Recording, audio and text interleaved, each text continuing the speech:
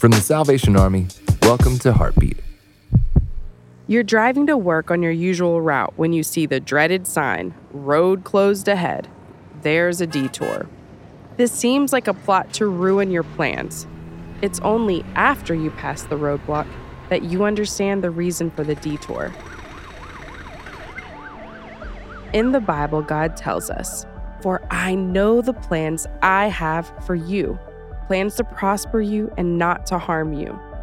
How many detours have you taken in life? While it may seem that God is placing detours in our life to ruin our plans, He's really directing us to a safer path, away from danger. When you encounter a detour in life, will you thank God for the opportunity to drive down the safer road that He offers? For more episodes of Heartbeat, visit salvationarmyradio.org.